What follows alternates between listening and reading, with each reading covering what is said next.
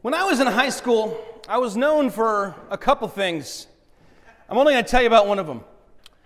And that was that I had a whole lot of Christian t-shirts, cheesy Christian t-shirts.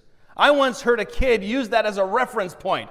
He said, if I had a Christian t-shirt for every time Miss Pat made that face, I'd be Zach Bartles. That's what he said. Now, the problem was I was a bit of a jerk as well, so the Christian t-shirts kind of probably were not so much a witnessing tool as sort of a self-righteous thing, but I had a lot of them that were really, really clever. Too clever by half, maybe. I'm not talking Lord's Gym where Jesus is doing a push-up with the cross on his back. I'm talking about some very clever ones, including my favorite one, which came from an American Baptist youth group retreat. It had a bunch of fish swimming one direction, tons and tons of fish, big ones, little ones, all creating one big current moving this way, and then it had a Jesus fish, an ichthus, going the other direction. And it said, "Go against the flow." It was the theme of whatever junior or senior high event I had gotten the shirt at. And I always thought about that when I felt the pull to go with the group, to go with the culture, to go against God's word. That we're called to go against the flow as Christians, to follow Jesus in a way that is counter-cultural. And we see that very much in this passage here. It's a long passage. We're going to just burn right through it because we're following Paul and Barnabas through the last leg of this first missionary journey. And we're starting to see a repeat of some patterns, but here we also see some new things that are happening. And I think as we go through this, we see a little bit about how we as Christians, whose goal in life ought to be to glorify God and to fulfill that great commission and make disciples who make disciples who make disciples, we see how we, in doing that, can go against the flow and find help from God Almighty. So Paul and Barnabas, as they finish this trip, if you've got the maps in the back, I should have put a map in the bulletin this week, I apologize, you'll see that this first missionary journey is actually quite a bit smaller compared to some that will come afterward, but still, they get out there a ways. They're going deep into Asia Minor this week, and as they go in, they're traveling in places where there's a lot of danger, there's a lot of different challenges, and yet there's also a lot of fertile ground for the gospel. And at every place they stop, and this will be the case throughout the rest of the book of Acts, we see that they receive both positive and negative response. That there are those who hear the gospel, that Jesus Christ died on a cross for their sins, and they receive and they believe and they're born again. And then there are those who hear it and scoff and they're indifferent. And then there are those who hear it and are enraged. And they begin to work against the apostles, spreading lies and deceit or even trying to kill them. And we've seen this before in the book of Acts, but it's worth repeating that having a faithful witness does not guarantee that you will make a disciple. That means that if you have tried to proclaim the gospel to someone, you've shared your faith with someone, and at the end of the day they say, I don't care about that, I'm not interested in that, or that's good for you, but it's not for me. It's easy to say, what did I do wrong? How did I drop the ball? Jesus told us there will be different kinds of soil, and if you spread the news, you sow the seed of the gospel, sometimes it will spring up quickly and die. Sometimes it will spring up and bear fruit. And sometimes it won't spring up at all. The devil will snatch it away before it even has a chance. Remember that in your life as someone like Paul trying to carry out the Great Commission. Just as we saw on Easter morning, when the light shines, some scatter for the darkness, like when you pick up a rock in your garden. When the light shines, others will rage against it, curse the light, and try and snuff it out, but still others, as the seed is planted in good soil and is watered, and the light shines down, will begin to grow, and that's why we do what we do. And we see both of these responses, or rather all three of these responses, here in this last leg of the missionary journey. So stop one, Iconium. Anyone here ever been to Iconium? Me neither. But I'll tell you what, they went to the synagogue there right away. That was Paul's thing. He would go first to the synagogue. He was very well trained at reasoning with the Jews because he was trained as a rabbi. and he could get into the Gospels, get into the Scriptures with them and bring the Gospel through the Jewish Scriptures, the Old Testament Scriptures, even some of the other teachings of the rabbis, and he could tie it all together nicely. And he had success. Right off the bat, we find that he has great success. And then, verse 2, but the unbelieving Jews stirred up the Gentiles and poisoned their minds against the brothers. Ever had this where you have success at first, and then suddenly out of nowhere you go, what happened? It's the enemy at work.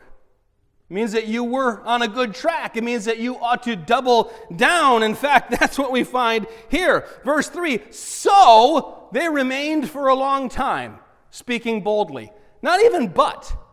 Not people stirred up trouble and poisoned their minds and started lying, but they stayed for a long time. No, so they stayed. Paul and Barnabas knew, we start feeling this kind of resistance, we're doing God's work. And we need to dig in. And we need to continue to double down on the message of grace or the word of grace as we read here, because it will overcome. And God puts his stamp of approval on what they're teaching and doing by allowing them to do miracles that confirm the gospel of Jesus Christ. But then things get worse. The people of the city were divided. Some sided with these Jews and some with the apostles. When an attempt was made by both Gentiles and Jews with their rulers to mistreat them and stone them, they learned of it and fled to Lystra and Derbe. Notice something, though, here. They change location, but not vocation. When things get so bad, they say, we can't stay anymore. We need to live to preach another day. We need to go. Often Paul will do that. He'll lower me out of the city in a basket, or I'm going to kind of sneak off, and I'm going to live to preach another day. It doesn't mean they become discouraged and say, there's nothing to this. I'm not gifted at this. I can't pull this off. It's so easy for that to happen with us. You try and share the gospel with somebody to rebuff you, somebody else, and someone starts spreading rumors about you. You hear, Zach is such a weirdo. How many Christian t-shirts can you have? It's easy to say, oh, never mind. I guess I'm just not gifted in this way. Remember, there will be resistance. There will be tribulation. That's a theme of this chapter. And verse 7 here is key. They went to Lystra and Derbe, cities of Lycaonia, and to the surrounding country, and there they continued to preach the gospel. Verse 7, and there they continued to preach the gospel. That'd be a good one to commit to memory. Things were tough, things were bad. They even had to get out of there. It was too hot in the kitchen. But where they went, they continued to preach the gospel. And again, notice that the miracles, including this big one that happens here in Lystra, are to confirm what they are preaching. They're not the main point. This man who's healed in the city of Lystra, it says in verse 9, he heard them preaching. He heard Paul proclaiming the gospel, and he began to respond with faith. And when Paul saw that, he came and he healed him.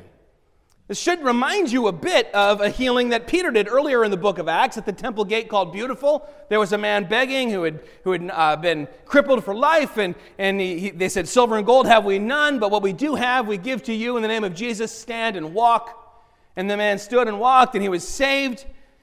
In both cases here, Peter and Paul were told specifically, look intently at people that otherwise would have been just forgotten. Right? They walk right by, maybe throw them a coin or two to assuage your conscience, but people aren't looking at, interacting with these beggars. Peter and Paul, they see them. They see the precious soul there, a person in need. Not only a person in need of help, money, food, but a soul in need of salvation. And so they come and bring the gospel to bear, and then bring the power of God to bear in a miracle. And don't miss the fact that they say stand up to a man who has literally never once stood up. And the man tries it. He reacts in faith. Faith, throughout the Gospels, Jesus says, your faith has healed you. Your faith has made you well. Faith is the instrumental means by which God brings us back from the dead, brings us back from being blind to seeing, brings us back from the edge of disaster and hell back into his fold. When they had healed this man, everyone in the surrounding area were impressed with the miracle, and they began excitingly talking to each other, and it seems they were talking in a tribal language that Paul and Barnabas didn't quite understand. And they're all talking, and then Paul and Barnabas are going, well, I know a lot of languages, but not this one. I wonder what they're saying. Have you ever been in like an elevator, and people are talking in a language that you don't understand, and then they laugh, and you're like, I know they're laughing at me.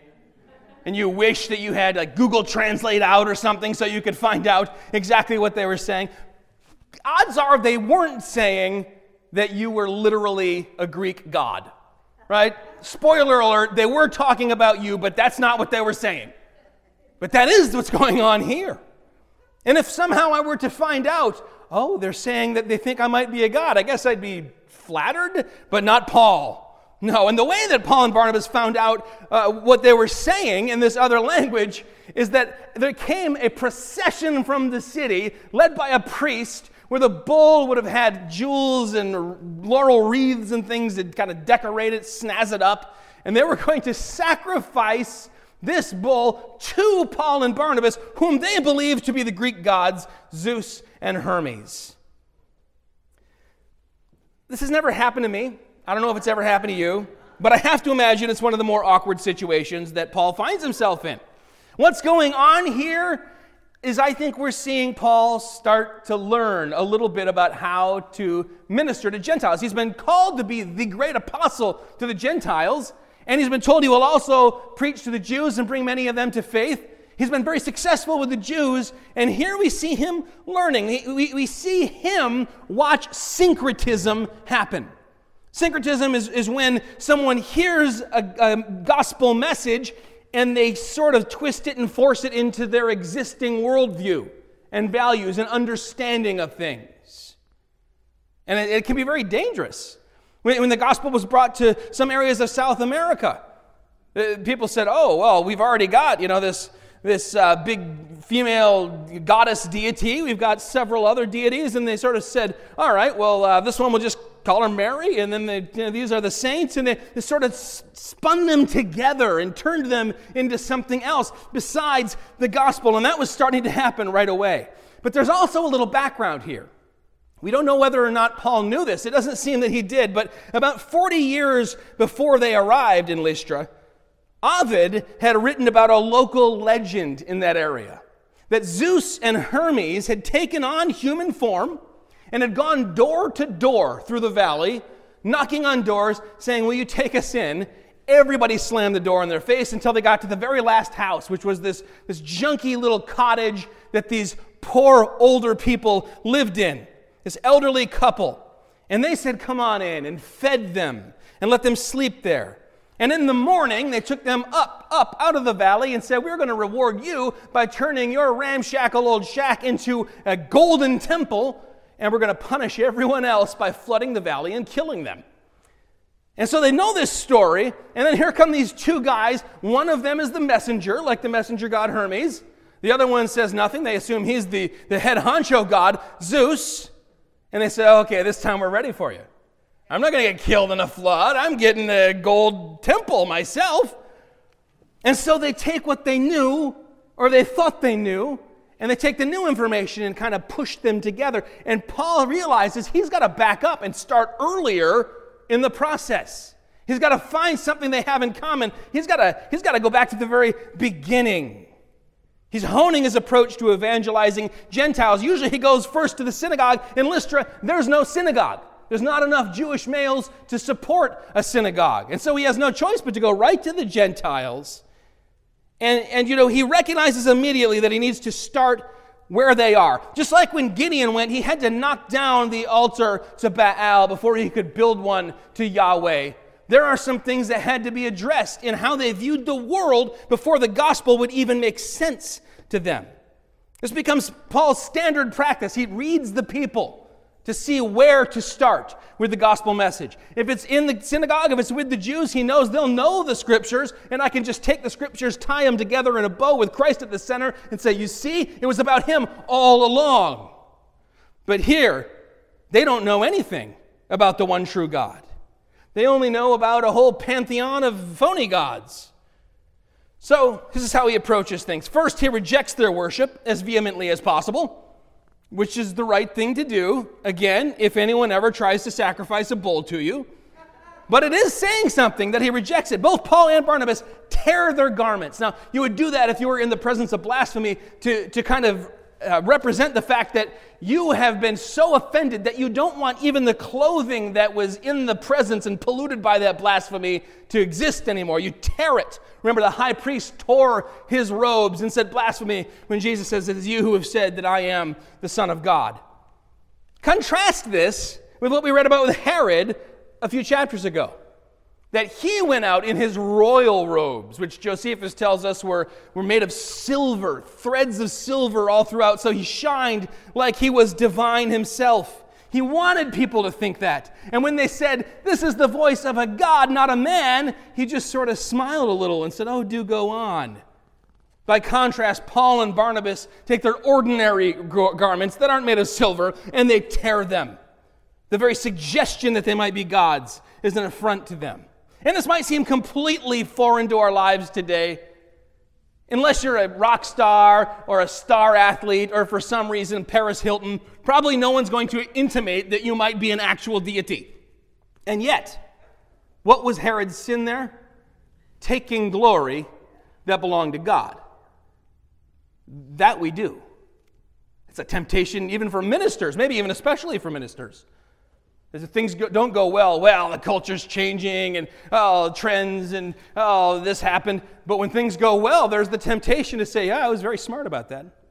Yes, I have a very good approach. I'd like to tell you about it sometime and kind of take a bit of God's glory for ourselves. Herod thinks he's the king, right? He's a great king. And while God has the glory, I can tax it and take some for myself. Well, as Christians, we exist. For what reason? What is the chief end of man? To glorify God and enjoy Him forever.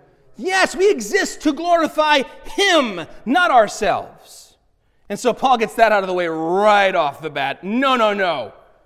Then he connects with them where they are. In the last chapter, we saw Paul in Cyprus and Pisidian Antioch. He's at a high level. He's getting all these scriptures together, and actually sometimes mid-sentence he'll switch from one passage to the next, knowing that the crowd will follow him. But here they don't have that advantage. And so he goes back in verse 15 to something they all understand, and that is creation. In verse 15, he says this, "Men, why are you doing these things? We also are men of like nature with you, and we bring you good news that you should turn from these vain things to a living God, who made the heaven and the earth and the sea and all that is in them." One thing that they could agree on is that there had been a divine hand involved in creating the world. Today, you might not even have that common ground when you try and share the gospel with someone. Romans 1 assumes that everyone who has seen creation is without excuse because they've seen God's handiwork and they've seen His eternal power in divine nature. But today, many would even deny that, meaning that on a basic cosmic level of understanding, these guys in Lystra who are about to sacrifice a bull to two randos who just wandered into town are further ahead than some of the smartest people today. But they had it in common. And you can tell if someone has that in common with you. I mean, look around you. Don't you think something greater exists that brought all this about? And if someone says, yes, there is a point to start. The true God is the creator of everything. And so he starts with that. And then in verse 17, he moves on to the idea of providence. Further proof that Paul was a Baptist. I'm kidding. Yet he did not leave himself without witness, for he did good by giving you rains from heaven and fruitful seasons, satisfying your hearts with food and gladness. So many people, when you try and bring the gospel, they say, well, hold on a minute. Why does God, if he exists, let bad things happen to good people? Paul comes from the other angle. Say, have you ever wondered why God allows good things to happen to everyone? The rain to fall on the just and the unjust alike. He points to their seasonal harvest, the food they eat, the joy they experience. He says it all bears witness to God's eternal power. It all shows a God who is wise and good, and this is the God I proclaim to you. Providence means that not only do we exist to glorify God, but everything is fair game for God to use for His purposes. A great example of this is the Roman roads that are such a great blessing to bringing the gospel out to the ends of the earth. They're a huge blessing here to Paul and Barnabas. They're currently on the Via Sebasti, a paved road built by Caesar Augustus to connect two military provinces. He didn't have good things in mind. He didn't have the things of God in mind, but God uses them. That is providence. And so he starts where they can all start together, and then he begins to walk them through. See, Paul's approach is not that super confrontational thing, at least not here, and almost never the holding of the sign as people walk into the concert that says, turn or burn, repent. Now, he's going to call them to repent. If he doesn't, he's not bringing the gospel at all, but he does not start there. He doesn't condemn them for living in the darkness. Instead, he brings them the light. That's our role as Christians. That's our role as disciples.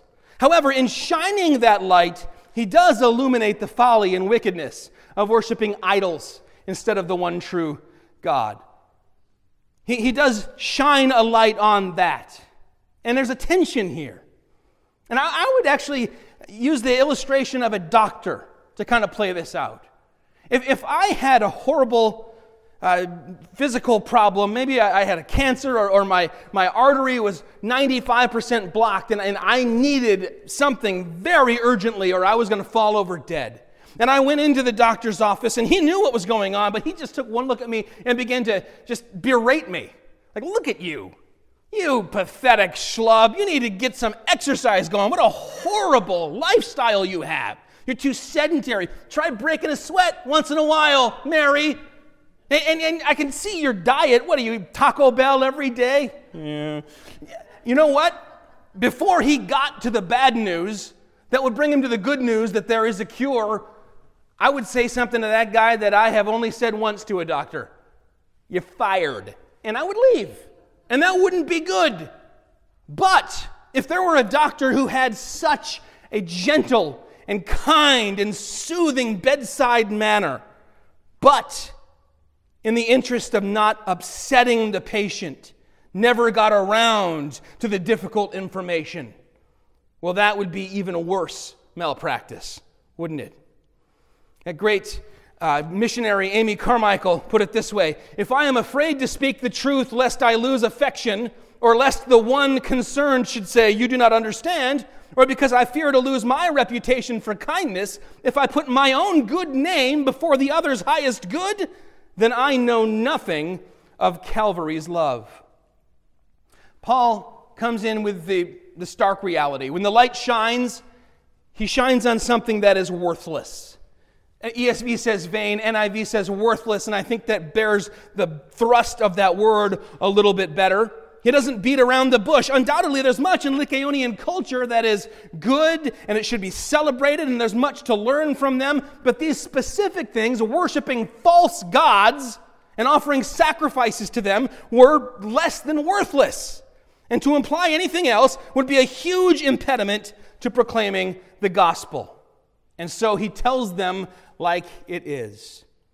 Today, doing this will get you branded anything from ignorant to intolerant, but it remains true if we believe that Jesus is the way, the truth, and the life, and no one comes to the Father but by Him, then we must proclaim the truth that any other route, any other so-called path to God or a God is less than worthless. This is one area in which we are called to be countercultural, to swim against the stream, to go against the flow, like my corny t-shirt said. What a hateful act it would be to avoid an awkward conversation or to avoid looking bad by avoiding this difficult truth.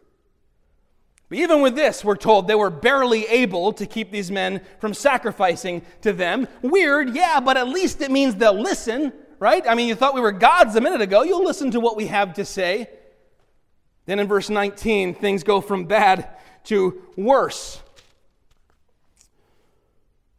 Jews came from Antioch and Iconium, and having persuaded the crowds, they stoned Paul and dragged him out of the city, supposing that he was dead. You've heard of trolls on the internet? People are there just to make trouble? These trolls traveled 100 miles over all sorts of terrain just to come and stop the spread of the gospel. If only we had the same zeal in spreading the gospel that the world has in stopping the spread of the gospel. Would there be anywhere that hadn't heard the message of Jesus Christ at this point? Once again, here we see that groups that were otherwise at odds will come together to oppose the message of salvation. Unity is not always something to be celebrated, only if it's unity around something worthwhile. This goes all the way back to when Pilate and Herod, who used to be at odds with each other, became best buds for life around the death of Jesus Christ. And once again, we see how quickly crowds of people can be blown about by every little breeze and fad and rumor. From Hosanna on Sunday morning to crucify him on Friday afternoon. From, wow, you must be gods, to a few days later, persuaded to drag these men out of the city and stone one of them, they thought, to death. This is why when I speak at a camp or at a youth retreat or at a revival or wherever, and someone says, how many decisions were there? I say, I don't care. These decisions that these people made would never save them. The decision that these people made to listen didn't save them. No, only being born again will save us. How many people were born again? Now you say that sounds like semantics. It is. But I think it's important semantics. Who had a change of heart? Who was raised from death to life? Well, they stone him. They take him outside the city. And his disciples, probably intending to bury him, gather around the body, only to find him stand up and say, okay, let's move on. Now, the text doesn't tell us, so we don't know whether this is an example of something miraculous or whether this is just an example of how Paul was a mean, tough little hombre, probably a combination of both of them. This guy, he endures a lot, an awful lot. But they move on once again. This time they go off the paved road, the Roman highways. They go to Derbe. And as they travel, not as the crow flies, this is the furthest point in this first missionary journey. And when they get to Derbe, surprise, they preach the gospel. This is what they do. And in Derbe, they make a great number of disciples. And that ends this missionary journey. Now, what would I do? They've gone in a large, almost circle. By going to Derbe, they've come all the way back around and they're headed back where they started, which is Antioch of Syria. They could have just kept right on going by foot over land, and it wouldn't have been that difficult to get back to where they were headed. No one would have blamed them. It makes sense. In fact, Paul does that later in some other missionary journeys when he's going largely by ship. Even if they had originally intended to do some more stuff, everyone would understand, there's many reasons to believe he was very ill during part of this missionary journey. You've been literally beaten as badly as a person can be and yet survive. You've earned yourself a trip home. Add to it that there is this constant threat as groups of people hostile to the gospel are following them around, trying to stop them. There is a current pushing them back home. And yet they go against the flow. They go against the stream. And they backtrack and begin to go to each of the cities that they had already visited and visit them again and see how things are going and try to help secure things all the more. As they travel back, they do three things, and I think these three things can teach us quite a bit about how to make disciples in a post-Christian world, because it's similar to how one made disciples in this pre-Christian world. First, as they went anywhere where they hadn't had a chance to establish elders in the churches, they did. A plurality of elders is the biblical mode of governing a church. It's something that Baptist churches in the last 20 to 30 years have been rediscovering in droves and returning to, and I think with great results. And as they go and do this, it becomes clear that even in these infant churches, Christianity is an organized religion. I hear that so often. I love Jesus. I just don't like organized religion. You're telling me two different things here. Because there needs to be those who will administer the Lord's Supper, who will proclaim the gospel, who will undertake spiritual discipline when it's necessary, who will challenge and lead. And so following the example of the synagogues, they go and they appoint elders wherever they go. Secondly, they encourage and strengthen. Perhaps this is the most important thing and the main thing that drives them backward as they go retracing their steps, visiting town after town. I think this tells us something important for our world today, that when the world's values are hostile to the gospel, our energy is better spent encouraging one another to stay faithful rather than blasting the culture for being godless. The former will have great impact. The latter, it's like spinning into a hurricane. Thirdly, verse 22, and perhaps this is the theme of this passage. As they returned to Lystra and to Iconium and to Antioch, strengthening the souls of the disciples, encouraging them to continue in the faith, and saying that through many tribulations we must enter the kingdom of God. Through many tribulations we will enter. There is a cost of discipleship. Salvation is free, but there's a cost to following Jesus, which is why he said, before you come to me, count the cost. And Paul undoubtedly has counted the cost, and he recounts it, actually again and again. In fact, this little trip is something he goes back to. In 2 Timothy, he's writing his last letter, and he says, you, however, have followed my teaching, my conduct, my aim in life, my faith, my patience, my love, my steadfastness, my persecutions and sufferings that happened to me at Antioch, at Iconium, and at Lystra, which persecutions I endured, yet from them all the Lord rescued me. That if you are a disciple of Jesus Christ, there will be some tribulations that come your way, not just the ordinary stuff that comes everyone's way, but something that comes because of the name of Jesus, because you follow the Savior. Francis Asbury, who's known as the father of modern Methodism, wrote this: I was converted at the age of 16. At the age of 18, I began to preach. At 26, I left my native land, bid farewell to my weeping parents, and crossed a boisterous ocean to spend the rest of my days in a strange land. In 30 years, I have crossed the Allegheny Mountains 58 times. I have slept in the woods and been without food and covering. Through the southern states, I have waded swamps and led my horse for miles. As a result of these journeys, I took cold that brought on the diseases that now prey on my body and must soon end in death. But I still have the same belief that through the merits of Christ and by the grace of God, I am saved. Francis, thou almost persuadest me to be a Methodist. So what do we see here to apply ultimately to our lives and our culture today, which of course is quite different from the culture where people will come up to you with a bull and say, you're God's, right? Last time we were in chapter 13, I mentioned the nuns and the duns. Remember, and I said, don't be discouraged when people you bring the gospel to know a lot about the Bible because they were raised in the church and they can anticipate what you're going to say. You can use that to your advantage. You can connect with them and skip a lot of the preliminaries. And you can help bring the gospel to them yet again because the Spirit is working in the preaching of the gospel. The same thing is true of the nuns, those who know nothing of the gospel. Those who, when they get their census, they say, religion, nothing, none, zero. I have nothing to do with it. I never have, and I don't feel any need ever to. People today know nothing of the Scripture or the Savior. Or worse, they think they know all about Christianity based on a couple of Wikipedia articles and some ill-informed college professor.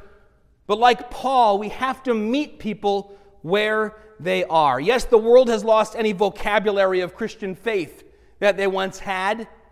And so we need to be creative. And we need to seek the leading of the Spirit in finding places, points in which we can connect. Matthew 10:22, we read these words, "You will be hated by all for my name's sake, but the one who endures to the end will be saved." And these Christians absolutely endured.